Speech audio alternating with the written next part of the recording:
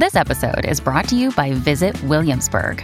In Williamsburg, Virginia, there's never too much of a good thing. Whether you're a foodie, a golfer, a history buff, a shopaholic, an outdoor enthusiast, or a thrill seeker, you'll find what you came for here and more. So ask yourself, what is it you want? Discover Williamsburg and plan your trip at visitwilliamsburg.com. This episode is brought to you by Sax.com. At Sax.com, it's easy to find your new vibe. Dive into the Western trend with gold cowboy boots from Stott, or go full 90s throwback with platforms from Prada. You can shop for everything on your agenda, whether it's a breezy Zimmermann dress for a garden party or a bright Chloe blazer for brunch. Find inspiration for your new vibe every day at Sax.com. Hello, everybody. This is Marshall Poe. I'm the editor of the New Books Network. NBN listeners like to read books and buy them. So we thought we'd tell you that right now, our friends at Princeton University Press are having a remarkable site-wide sale. You can get 50% off books, including ebooks and audiobooks, with the code 50, F-I-F-T-Y, at checkout until May 31. You can save some real money on Princeton University Press books. I encourage you to go there and check it out. Welcome to the New Books Network. Hi, everyone, and welcome to New Books in Archaeology, a podcast channel on the New Books Network. I'm Sarah Newman, and today I'll be talking with Claudia Brittenham, an associate professor of art history at the University of Chicago. We'll be discussing her new book, Unseen Art, Making Vision and Power in Ancient Mesoamerica. Welcome to the show, Claudia. Thank you so much for having me, Sarah. I'm delighted to be here. It's great to have you. I wonder if you could start us off by telling us a little bit about yourself and just how you came to study the art of ancient Mesoamerica. Sure. I want to begin just by saying that I'm speaking to you from the traditional territories of the Council of the Three Fires, a confederacy of the Ojibwe, Odawa, and Potawatomi nations, and that Chicago continues to be a vibrant place of gathering for Indigenous people from all over the world. How did I come to study Mesoamerican art? Well, in retrospect, it looks like an inevitable path. I took a class with Mary Miller as an undergraduate, wrote my senior thesis with her on the Royal Palace at Tikal, and then after a few years hiatus, went back to study for my PhD with her. But in reality, during that period, I had no idea what I was doing. I really thought that I wanted, well, first I sort of stumbled into art history really late in my graduate career. It turned out I started off as a linguistics major, and then when it became clear I didn't really want to be a linguistics major, it turned out that I'd accumulated an entire art history major, just one or two classes each quarter as a kind of present to myself. But then I was really sure that what I was studying was African art. And I only ended up writing my senior thesis and traveling and doing research in Mexico because nobody was able to advise a thesis on African art that year. And then after college, I worked as the curatorial assistant and then assistant curator at the Textile Museum in the Eastern Hemisphere Collection Department, working on African and Japanese and Central Asian textiles, suffered a lot of continental indecision, and only and really, like, honestly surprised myself when I woke up in the middle of the night one night and said, why don't I just study Mesoamerica rather than Africa or China or South Asia? And I haven't regretted it for a moment since. Well, I think there's many of us who are glad that you made that decision also. And maybe you can tell us a little bit about how you came to write this particular book on unseen art. It's a book that has a bunch of different origin points. And honestly, probably the first of them. So back when I was at the Textile Museum, I talked myself onto a Silk Road Foundation tour or research trip to the Buddhist caves at Mogao in Dunhuang, China. And these are these like rock cut caves that are incredibly dark to be in, and so we'd walk in with like our headlamps and our notebooks and and the flashlights and it was really incredibly difficult to see these caves, and there's no evidence that anyone ever brought a torch inside to look at them. We know because right after the Russian Revolution, a bunch of soldiers took refuge and they brought torches in, and you can see those marks in some caves, but not in the other caves.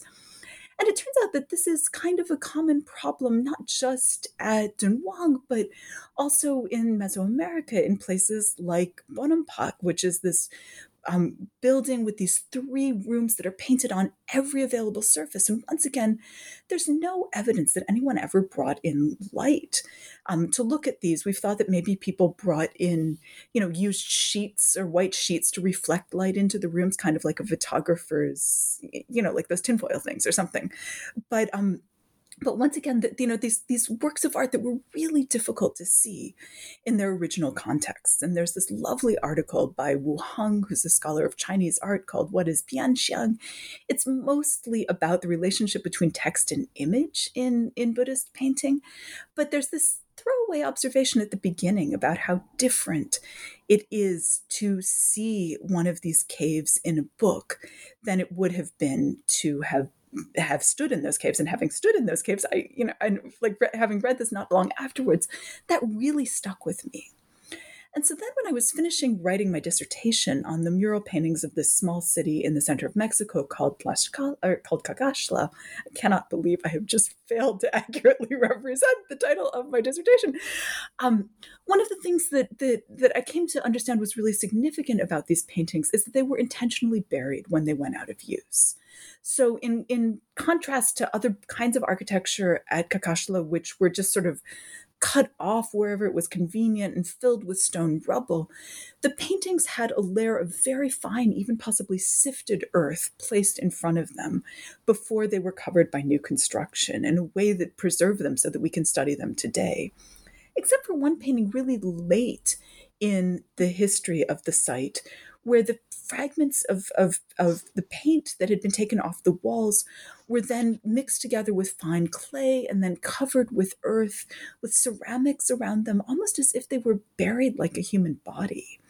And so thinking about these ways that painting continued to have meaning, even when it was no longer visible, and then thinking back to all of these other things that had been hard to see in their contexts, was what set me on the path to write Unseen Art. Oh, that's great. Thank you. Well, then I guess let's get into Unseen Art, and we'll talk a little bit about the different parts of the book. So in the introduction, you kind of set the stage for us with some key clarifications about the term art and what art was in Mesoamerica, often in contrast to our understanding of the term and our own experiences of art objects today. So can you kind of start by telling us a little bit more about those claims and kind of how you situate the book in relation to the Western idea of art? So the challenge, so I'm an art historian, right? So I have to say, I've got a lot invested in the idea of art, and there are ways in which I really believe in it, but there are also ways in which I've really come to be aware, particularly with the help of Carolyn Dean, another art historian who works on the Inca, who's written this wonderful article called "The Trouble with the Term Art." One of the things that I've become really aware of is the way that art is kind of a colonial category, right? It's invented in Europe. And if I asked you to picture a work of art, there's a good chance that the first thing that's going to pop into your mind is a European work. And it's probably something like a canvas painting that's, meant to be displayed on a wall. Maybe it's a sculpture, but it's something that's meant to be seen in the context of a museum, because museums as a mode of display really come into being at the same time that our idea of art, the way we kind of understand it now, is being formalized. And this is also the moment when Europeans are colonizing and exploiting the rest of the world. And one of the things that happens then is that this category of art gets used as a tool in colonial situations, right? That in a way that, things that are made in other parts of the world might be very nice, but they can really never quite measure up to the white supremacist glory of a painting that, by some famous Italian master, right? And so that it's a category that has over the last 50 years or maybe 100 years been expanded outwards and outwards to include not just things made in Europe, but things visually elaborated things made all over the world. And as a tool, it creates it creates a basis for comparison, a kind of cross-cultural dialogue. But at the same time, the deck is always stacked, right? So that those European style paintings come out on the top.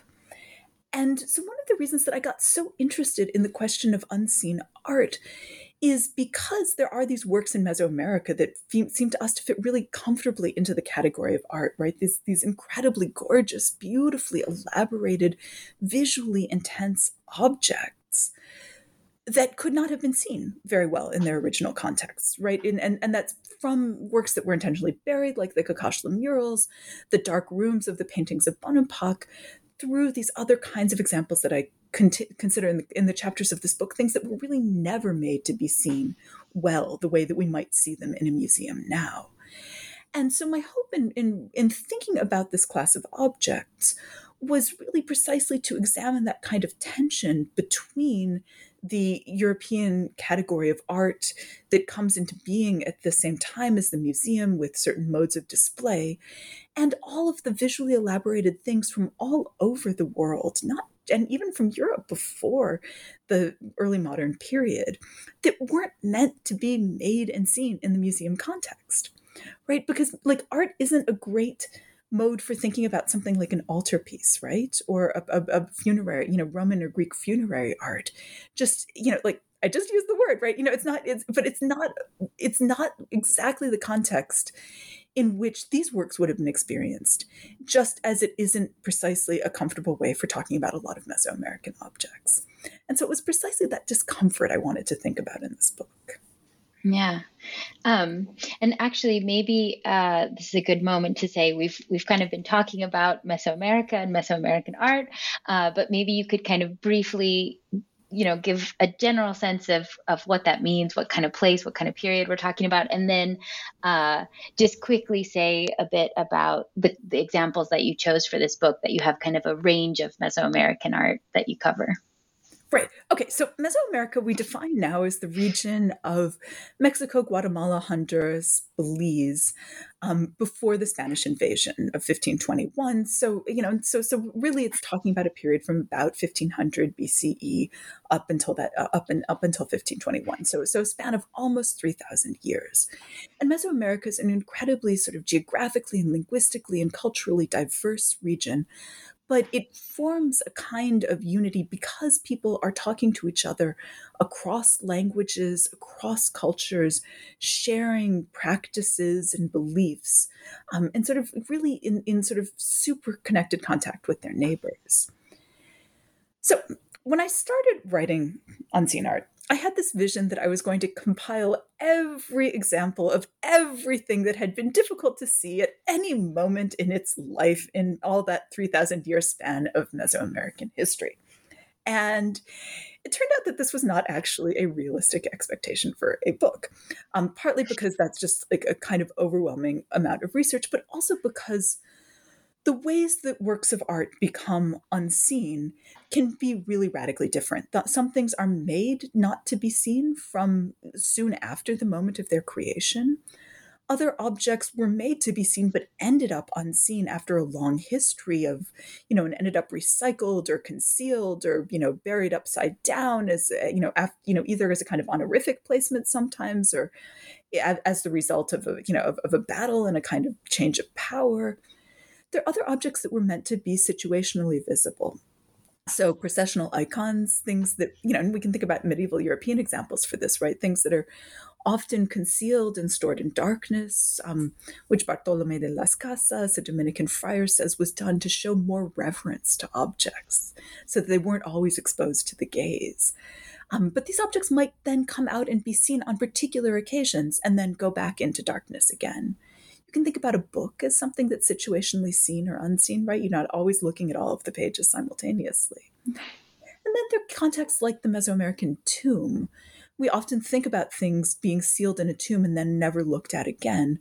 But we know that in Mesoamerica, in a lot of regions of Mesoamerica, people actually went back into tombs with some frequency, either to bury new ancestors or to conduct rituals with the bodies of ancestors who had long been buried. And so I spent a lot of time thinking about this kind of matrix of things, that were intended to be unseen, things that became unseen at different moments in their life cycles, and at the same time, different kinds of difficulties in seeing things, right? There are things that are stored in darkness, things that are physically inaccessible, things that you can see, but only from really far away in ways that you can never work out details. And so it ends up being like maybe 3 or 4 dimensional matrix, thinking about all of these different variables. And so in order to actually finally write a book, what I decided to do was limit myself to some of the most radical examples of things that were difficult to see in Mesoamerica, things that were intended from their moment of making to be difficult to see. And that's how I ended up with these 3 different chapters. One on the work of the Olmecs, so the civilization that thrives along the Gulf Coast of Mesoamerica in the first millennium BCE, thinking about these massive offerings, is the word we use for them, these large configurations of different kinds of stones and colored clays and other precious materials that are buried within days or weeks of having been constructed. Then I look at Maya lintels, so on the Yucatan Peninsula and down into the Petén region. This is objects made in the first millennium CE. And these aren't objects that were ever completely concealed, well, except for some cases of recycling at places like Oshkintok.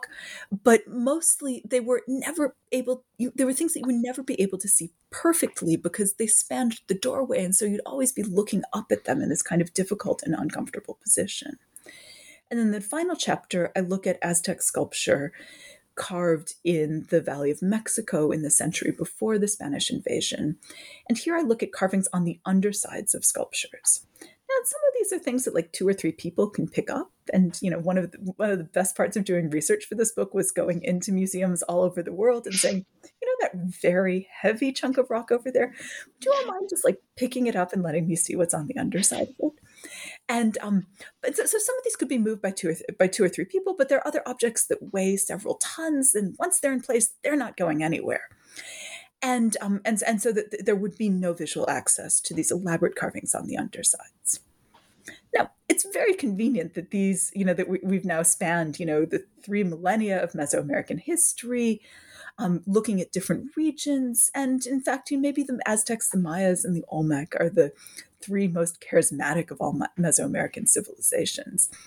And I have a slightly guilty conscience about that because there are a lot of other people in Mesoamerica besides the Aztecs, Mayas, and Olmecs.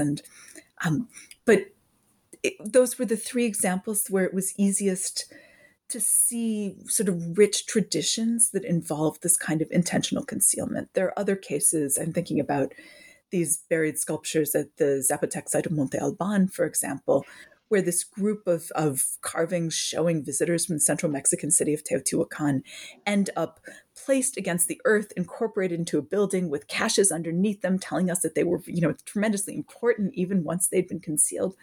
This seems to be really an isolated episode rather than these kinds of longer traditions that I explore in the chapters of the book.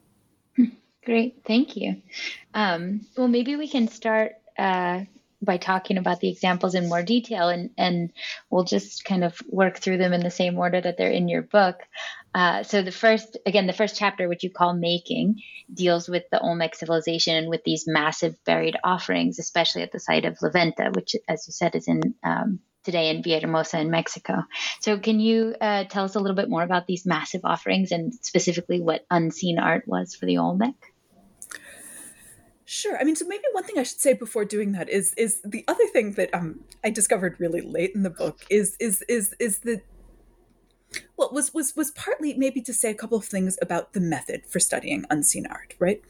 So maybe the first thing to say is it became clear to me that when you think about things that were difficult to see, and you think about questions of visual access or visibility, you also have to think about that in terms of visuality, which is to say how people understood the nature of seeing.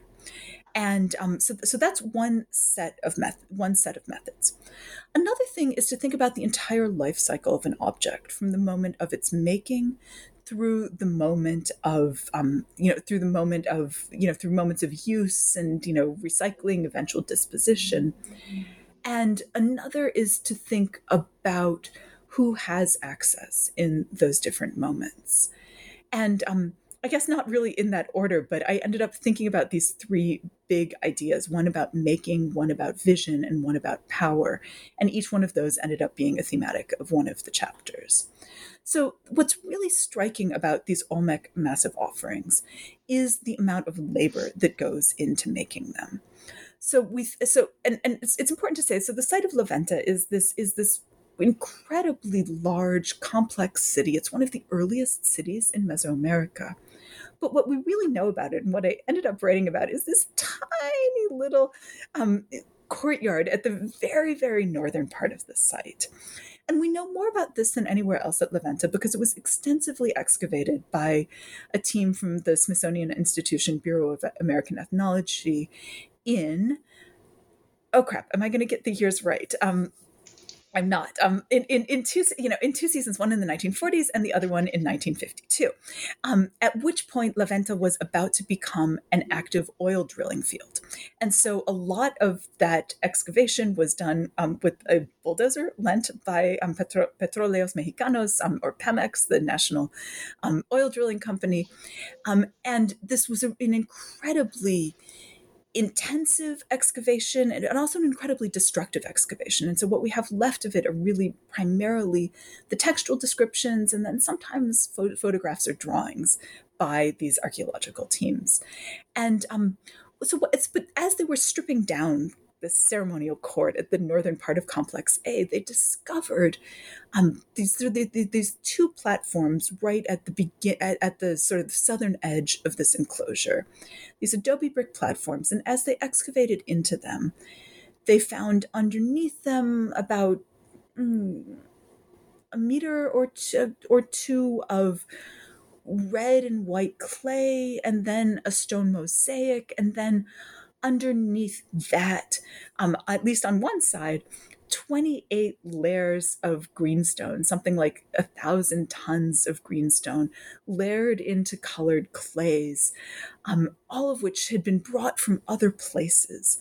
And so there's this astonishing amount of energy and reflection invested in making this really complex configuration that couldn't be seen once it was buried. And the archaeologists called these massive offerings, I think basically because if you're left, once you reject the idea that this is somehow meant to be seen or somehow functional, well, it must be an offering. To whom, we don't really know. What the relational logic of the offering is, we don't know those things either. There's so much that we can't know about the Olmec in particular because we're at, a 3,000 year remove or, 2,500 year remove from alphabetic sources written after the Spanish invasion. There's writing at La Venta, but there's like one text from the site. We assume that there was a lot of other writing on books, but they just haven't survived. And so it's a place where, really the material evidence of the site itself, as we know it through archaeology, is what we have available. And so what I found myself really thinking about in trying to explain these massive offerings of La Venta was labor, the way that they were made, and what the experience of making them, which might have involved everybody in the community, might have been like.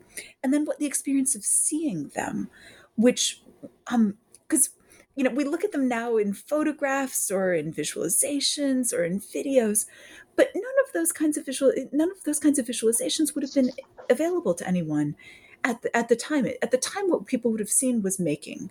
Think about how a 3D printer prints one layer after another, right? Every day, people put in new materials and they covered the previous materials. And so what people really had was a kind of mental conception of the labor that was being done. And I think that labor itself was tremendously important in creating the community. Everyone at La Venta was involved in one way or another. It's not that the amount of labor that these things required was staggering relative to the size of the community. And so I've thought a lot about the way that making these offerings, making these configurations, was a way, I found it really helpful to think about the notion of doings, which Severin Fowles, who's an anthropologist, uses to talk about Pueblo religion guided by Pueblo colleagues of his. Where we want to separate out religion or ritual from other aspects of human experience, doings really try to bring those things together. And so I think, and I find that kind of understanding, a lot of Mesoamerican people, when we want to say religion or ritual, once again, they just talk about work. And so the labor of constructing these things was symbolically important. And it did symbolic work, and it brought the community together in the process. And that's, I think, what's really most important about these unseen objects.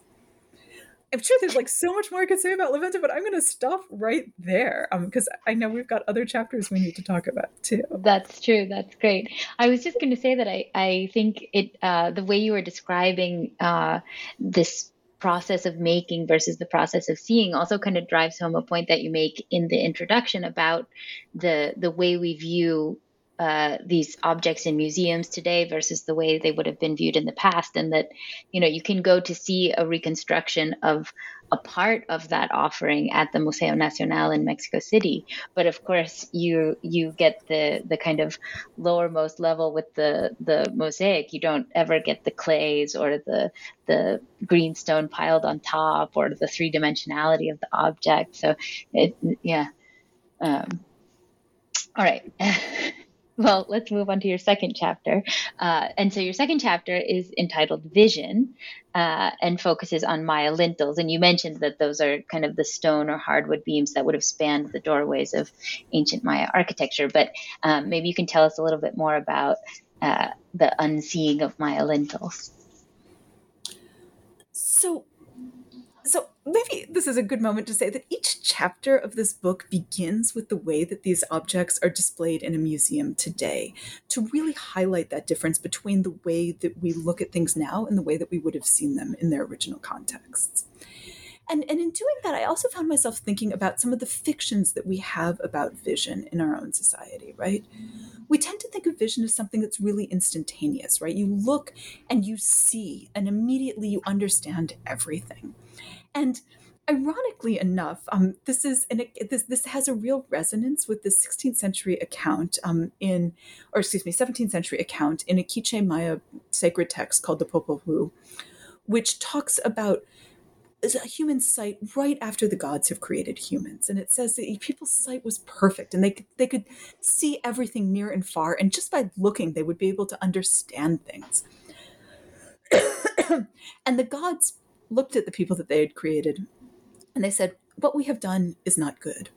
It is not good that people should have this sight that is so much like our own sight and understanding. And so they blurred human sight like breath on the face of a mirror so that they could only understand what was near to them. And they would have to travel to see and understand other things. And so this is an account that's produced already in the colonial period. And although we sometimes use it as a model of what the ancient Mesoamerican people thought about sight, and I think there are parts of it, this idea of really, perfect sight as a kind of godlike property that are really are Mesoamerican. I'm really struck by that analogy between the way that we understand seeing and this, and something that the Popol Vuh kind of cautions about the dangers of. Because this is nonsense, right? It's extremely rare for us to actually, looking is not instantaneous, right? Looking is not disembodied, right? We also sometimes think of, like seeing as something that just imprints itself on the brain. But of course it doesn't, right? I mean, at the most basic level, right, we have binocular vision. Our eyes are moving in concert with each other and focusing. And in order to understand a work, sometimes you have to look at it from near and from far. And if something is three-dimensional, you can't see it all in a single view, right? You might have to walk around it. You might have to look at it from different angles. You might have to look at it from different distances. All of which is to say that seeing is really durational. It's not instantaneous, and that we come into an understanding of what it is that we're seeing over time and in our bodies. So the other thing, we tell is this idea that seeing is embodied. And so I think Maya lintels are a wonderful way of thinking about all of these things, because if you go and you look at the lintels from Yaxchilan Structure 23 in the British Museum today, they're framed on the wall. They're hung, sort of vertically as if they were paintings. They're spotlit just as if they were paintings.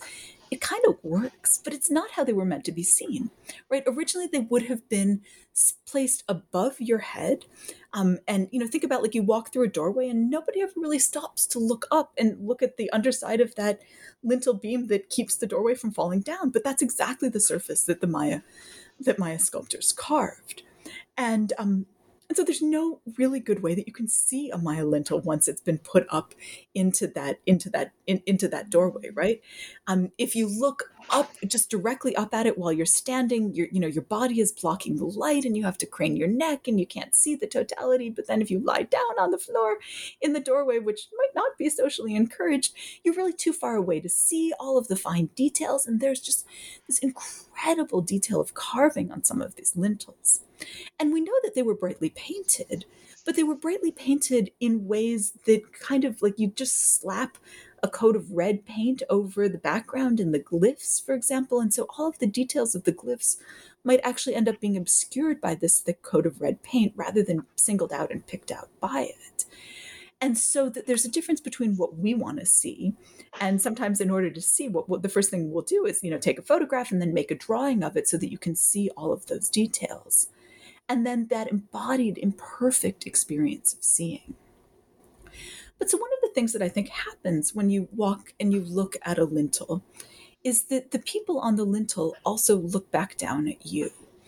Because one of the other things that we know about Mesoamerica is that animacy is distributed differently in Mesoamerica than it is for us, right? We think that human beings have animacy and agency and are pretty skeptical about, well, I mean, like my cat is on my lap now, and so I think she has both animacy and agency. But we're not so generous in giving these attributes to other parts of the world. But we know that for Mesoamerican people, they believed that parts of the world around them were alive, right? Mountains, stars were capable of looking back at you.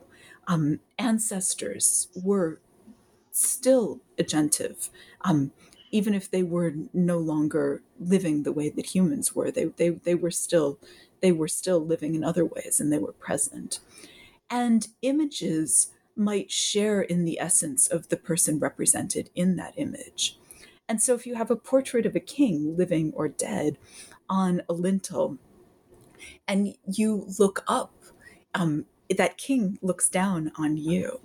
And it turns out that dynamic of looking up and looking down is one that's really represented again and again in Maya art as a kind of dynamic of power, that looking up at someone sort of cements a kind of submission or an acceptance of authority, whereas looking down, what you look at, what you survey, what's in your visual field, the Maya would call that what's in your ichnal or your ichonal.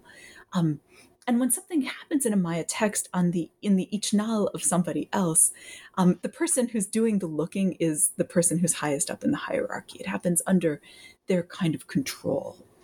And so we see these dynamics play out all the time on Maya stele, and they happen in an embodied way on Maya lintels, so that you get kind of put in your place when you stop and you look up. And in that moment also you experience a kind of really imperfect seeing that's different from the more powerful and maybe more godlike seeing of the ancestor or the ruler on the lintel who can look down at you.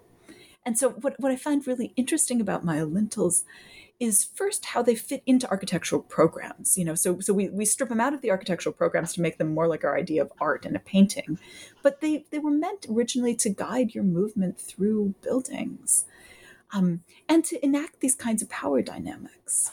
But then there's a kind of glorious futility to the Maya lintel, because who looks up? What was the last time that you looked up at a lintel in your own house? I give you this challenge as you listen to this podcast. And so there's no sense, there's no way to look closely, to sort of gaze the way that we think that people gaze in museums when a lintel is in place. But in fact, I don't think that's the only way that people see. I think we've thought a lot about the gaze and the kind of power dynamics of it, but not nearly enough about that of the glance, the kind of the way that you see something imperfectly out of the corner of your eye. And so then in the rest of this chapter, I end up thinking about other kinds of things that you might see imperfectly, from lintels to Maya stele, which once again we pore over for their details, but not everybody would have been able to get close enough to a stele to see these details as closely as we do now. And so to think about imperfect looking, casual looking, distracted looking as another really important way that people engage with art that we need to theorize and really imagine more fully ourselves. This episode is brought to you by Sax.com. At Sax.com, it's easy to find your new vibe. Dive into the Western trend with gold cowboy boots from Stott, or go full 90s throwback with platforms from Prada. You can shop for everything on your agenda, whether it's a breezy Zimmermann dress for a garden party or a bright Chloe blazer for brunch. Find inspiration for your new vibe every day at Sax.com.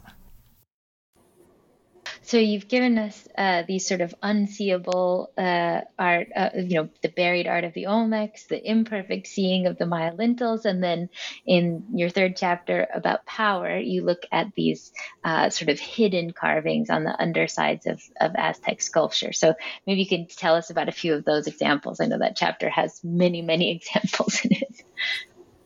So one of the other stories that's happening over the course of this book is a story about increasing inequality and increasing social, social differentiation.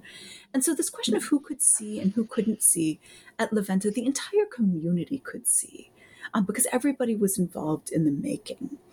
And, and I talk a little bit about the rise of inequality and sort of the rise of social stratification at La Venta and the way that seeing gets more stratified over time.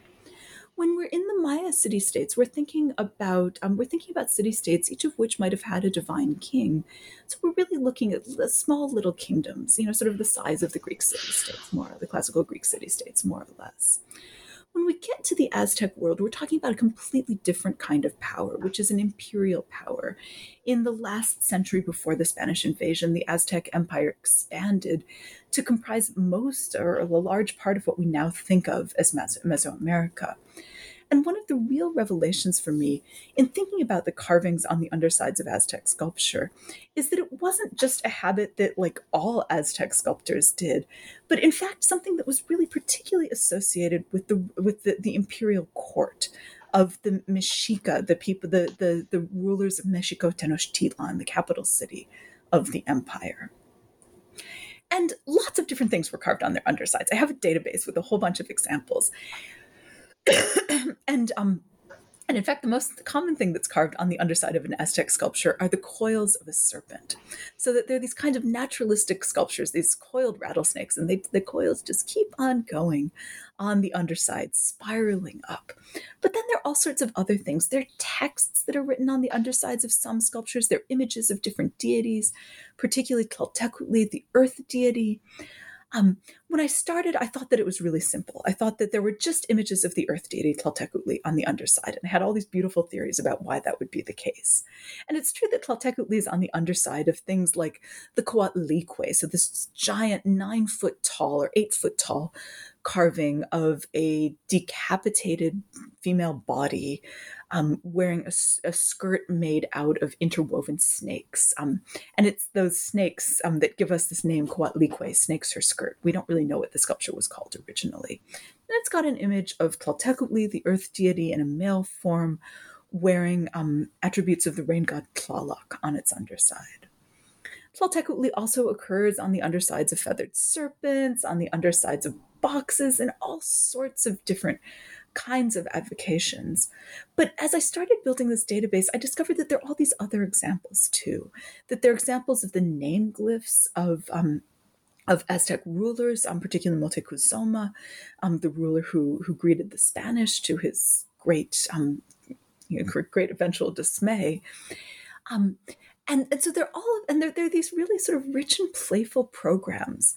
And so there wasn't any kind of one rule I could make in thinking about what lies on the underside of Aztec sculpture, except that what lies on the underside is always in dialogue with what is visible. And so that there's always this kind of meaningful relationship between this entire program, concealed and unconcealed. But one of the things that's kind of fun about Aztec sculptures is that often what's on the surface seems really complete in and of itself. And so that also got me thinking about, well, who knows what? Who can look at an Aztec sculpture and say, oh, that's a coiled serpent. Great. But now I've told you that there's a carving on the underside of it. And so now you know something, and maybe that makes you think about the ways that our knowledge of art circulates through words and through speech as much as through sight. And it turns out that if you look really closely at the edge of most of these coiled serpents, you can see just a tiny hint of the scales, and so you can verify that thing I told you. But then sometimes some of these coiled serpents also have images of glyphs or of deities underneath, and those you can never see. And so there are all these structures of knowledge concealed and, mysteries within mysteries, all of which it seemed to me had a lot to do with the dynamics of power within the Mexica court. So one of the other things I did in writing this chapter was I mapped all of the examples of Aztec sculpture carved on their undersides that we knew the fine spots for. And it turns out with it, like one or two exceptions, they come from within a 1 or 2 kilometer radius of the Templo Mayor, the principal temple of the Aztec Empire. And then thinking about the date of these objects, many of them have images of, many of them have name glyphs of Aztec kings associated with them. And so I became convinced that this is actually a really specifically Mexica practice and a really late practice that corresponds with the growth from kind of a sort of regional empire to a Mesoamerican empire, and responds in some ways to reflections about what it's like to be part of this new great system with all of these layers of hierarchy in it. And so maybe just one more thing to say about these Aztec sculptures. One of the other things I realized is that a lot of the kinds of sculptures that are carved on their undersides are archaizing, which is to say that they're riffing on sculpture that was made earlier within Mesoamerican history, particularly at the site of Teotihuacan in central Mexico in the first millennium CE, or at the site of Tula, just a little bit north of the capital city of Tenochtitlan, between 900 and 1200. And so there's this way that, and none of those sculptures are carved on their undersides, as far as I know, but there's this way that in thinking about the past and in thinking about these great cities, these great empires that had risen and fallen, this also was part of the courtly culture in which Aztec artists started to think about carving the undersides of their own sculptures, perhaps imagining a future in which things would already be forgotten and their cities would be overturned, and these sculptures would not, you might need to carve the underside too, because that would be the thing that people encountered first.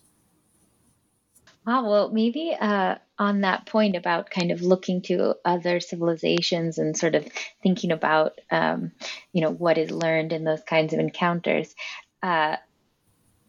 is there a way in which looking at these 3 different examples, kind of looking at them together, kind of prompted you to think about each one in new ways? I mean, you're coming to them with the idea of sort of thinking about the art that is unseen, but are there ways in which thinking more carefully or more closely about La Venta kind of showed you something new about the Aztec sculptures, or thinking about Maya lintels showed you something about the buried offerings at La Venta? This is a fantastic question. And I'll have to, I think that these, I've worked on these case studies over a long time and kept on coming back to them. And so that they were really mutually informing each other. And in fact, I'll confess that one of the hardest parts of revising the book was separating out those thematics of making and vision and power, because each one of them turns out to be really important in each one of those cases, right? And so, because when can you see an Aztec sculpture that's carved on its underside? When can you really see a Maya lintel perfectly? It's in the workshop while it's being made, right? And so that thinking about those dynamics of making and who could see and how that was so inclusive in the Maya or at La Venta, but then so much more exclusive in a Maya court or in an Aztec court, that was really that was helpful in sort of drawing out some of these distinctions thinking about the dynamics of vision and the way that vision gets represented. In Olmec art, for example, we often see deities looking down in the kind of position that you would be looking down as you were looking down into the pit where these mosaic offerings were placed. And yet that's really different from the way that looking down is conceptualized as a kind of act enacted by rulers as well as by ancestors, as well as by supernaturals in the Maya world. When it came to Aztec dynamics of vision, it was sort of a different story. That at first I'd really thought that there was something about the divine sight, or the sort of sight and touch related to the earth deity Tlaltecutli. But I had to set that aside a little bit as it became obvious that there were so many things carved on the undersides of Aztec sculptures other than Tlaltecutli. And so there, what I became really interested in was a kind of denial of vision. And so this, and here I'm actually really indebted to my colleague Barbara Mundy for helping me think about the ways that people weren't allowed to look at the Mexica emperor. And we know this from accounts by Spanish invaders, including Bernal Diaz and Hernan Cortes, who talk about how it was forbidden to look at the king or at the emperor, and that there would be a courtier holding a staff that would sort of strike the earth so that you would know that it was important to look away. And yet we know at the same time that the body of the Aztec king was designed to be dazzling, wearing beautiful quetzal feathers that shimmered and gold and just all this sort of magnificent ornament. And so there was always this kind of tension in the Maya world, or in the Aztec world, between being forbidden to look at this thing that was at this incredibly dazzling solar body that was just attracting your eye. And so thinking about those dynamics of vision and maybe how different they were than these other dynamics earlier on. But then also, there was another piece then, I think maybe, and this was maybe one of the most satisfying things. A lot of what I said about the sort of dazzling nature of the Aztec king's body could also be said to be true of Maya kings' bodies. And yet when we think about the dynamics of Maya vision, there's also a kind of vulnerability that comes from being seen. When you think in the murals of Bonampak, so there's these beautifully painted rooms, for example, who's up in the most shadowed corners?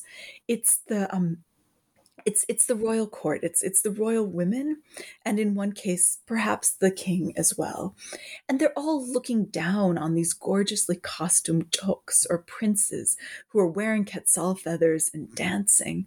But then those beautiful young men become this kind of sight of delectable visual consumption, right? And they're made a little bit vulnerable by the fact that they're out on display for people to look at.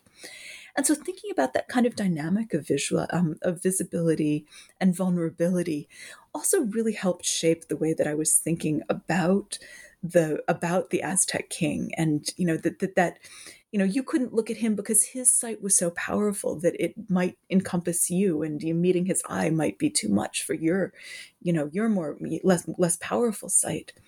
But it also was protecting the king in some ways too, from having too many people, from having too much vision directed at him.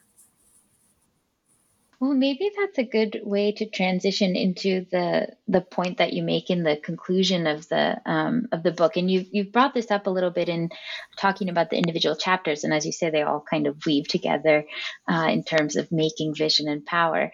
But one of the things that you emphasize is that power is kind of always at play in viewing Mesoamerican art, both in the past and in the present. So maybe you could sort of say a little bit more about what this book tells us, not just about how these objects were viewed in the past, but also kind of about our own ways of viewing these and other sorts of either ancient objects or even contemporary art objects, if that applies. Yeah. So one of the things that I do in the end of the book is I think about esoteric languages and ways that, so a lot of Mesoamerican elites talked about themselves and talked about the world in different ways than other people, in ways that suggested that they had a kind of different perception of the things around them.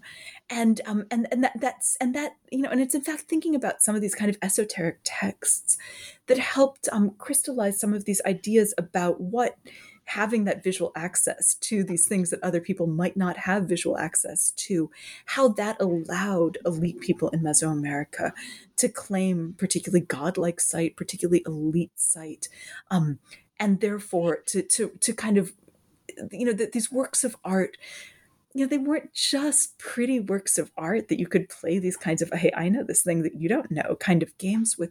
They were works that solidified power. They made it concrete. The fact that you, the king, know what's buried underneath that sculpture, but other people don't. That lets you say, see, I'm an elite. I have properties of sight that you don't. And therefore my rule over you is justified.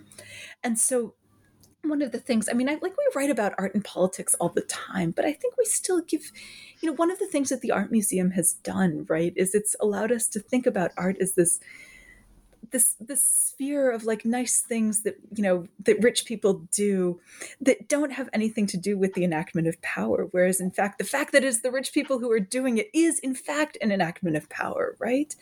And so that I think that it's really important, not just to say, oh, well, that art can be political, but to really think about, how the dynamics of seeing themselves become engaged in politics. And so over the course of the book, I hope I illustrate the ways that that happens in these different Mesoamerican civilizations, but also have prompted people maybe to think a little bit about what the dynamics of our current modes of display are, right? Who feels comfortable going into a museum? Where are those museums located? Who can afford the price of admission? Who gets hassled by the guards when they enter into those spaces? Whose works have we taken? Whose works have we looted? Whose works have we extracted from places when they were not meant to be seen, in order to encompass them within this concept of art and subject them to a kind of colonial gaze? And what does all of this then mean for that idea of art itself, for the practice of art history, and any other discipline that's dependent on a kind of attentive looking? We have to be aware that that kind of looking has its own power dynamics, and to always bear those questions of power and of access in mind when we look at things that we want to call art. Well, Claudia, this is a great book, and this has been a great conversation about the book. We've taken up a lot of your time, but I want to wrap things up with one last question, which is, what's your next project? What are you working on now? So my next book is called, well, right now I think it's called The Interconnected Mesoamerican World, but it might be called Mesoamerica Before Borders.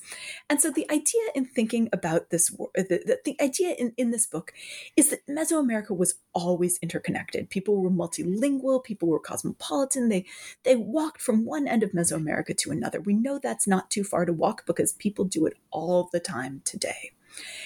And yet, in the way that we talk about Mesoamerica, we talk first as if it was a bounded region, kind of like a nation state.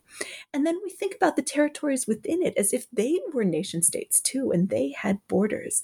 And we always express a kind of surprise when people cross those borders that we've drawn for them. But of course, the borders are a modern invention. The nation state is a modern invention. The idea that people have to stay put is a modern perversion. And so by telling a story of a world that was much more fluid and interconnected, where people moved freely, I think that the stories that we tell about the past always shape the ways that we understand the present. And so I want to tell a story about a past that lets us imagine maybe a different kind of future that feels incredibly urgent in as we encounter all of this kind of racist rhetoric about immigration right now. Well, it sounds like a very interesting project and another great book that we can look forward to. So, Claudia, I want to thank you for being on the show today. It was such a pleasure to talk with you about unseen art. So thank you for joining us. Thank you so much, Sarah. This was really a delight.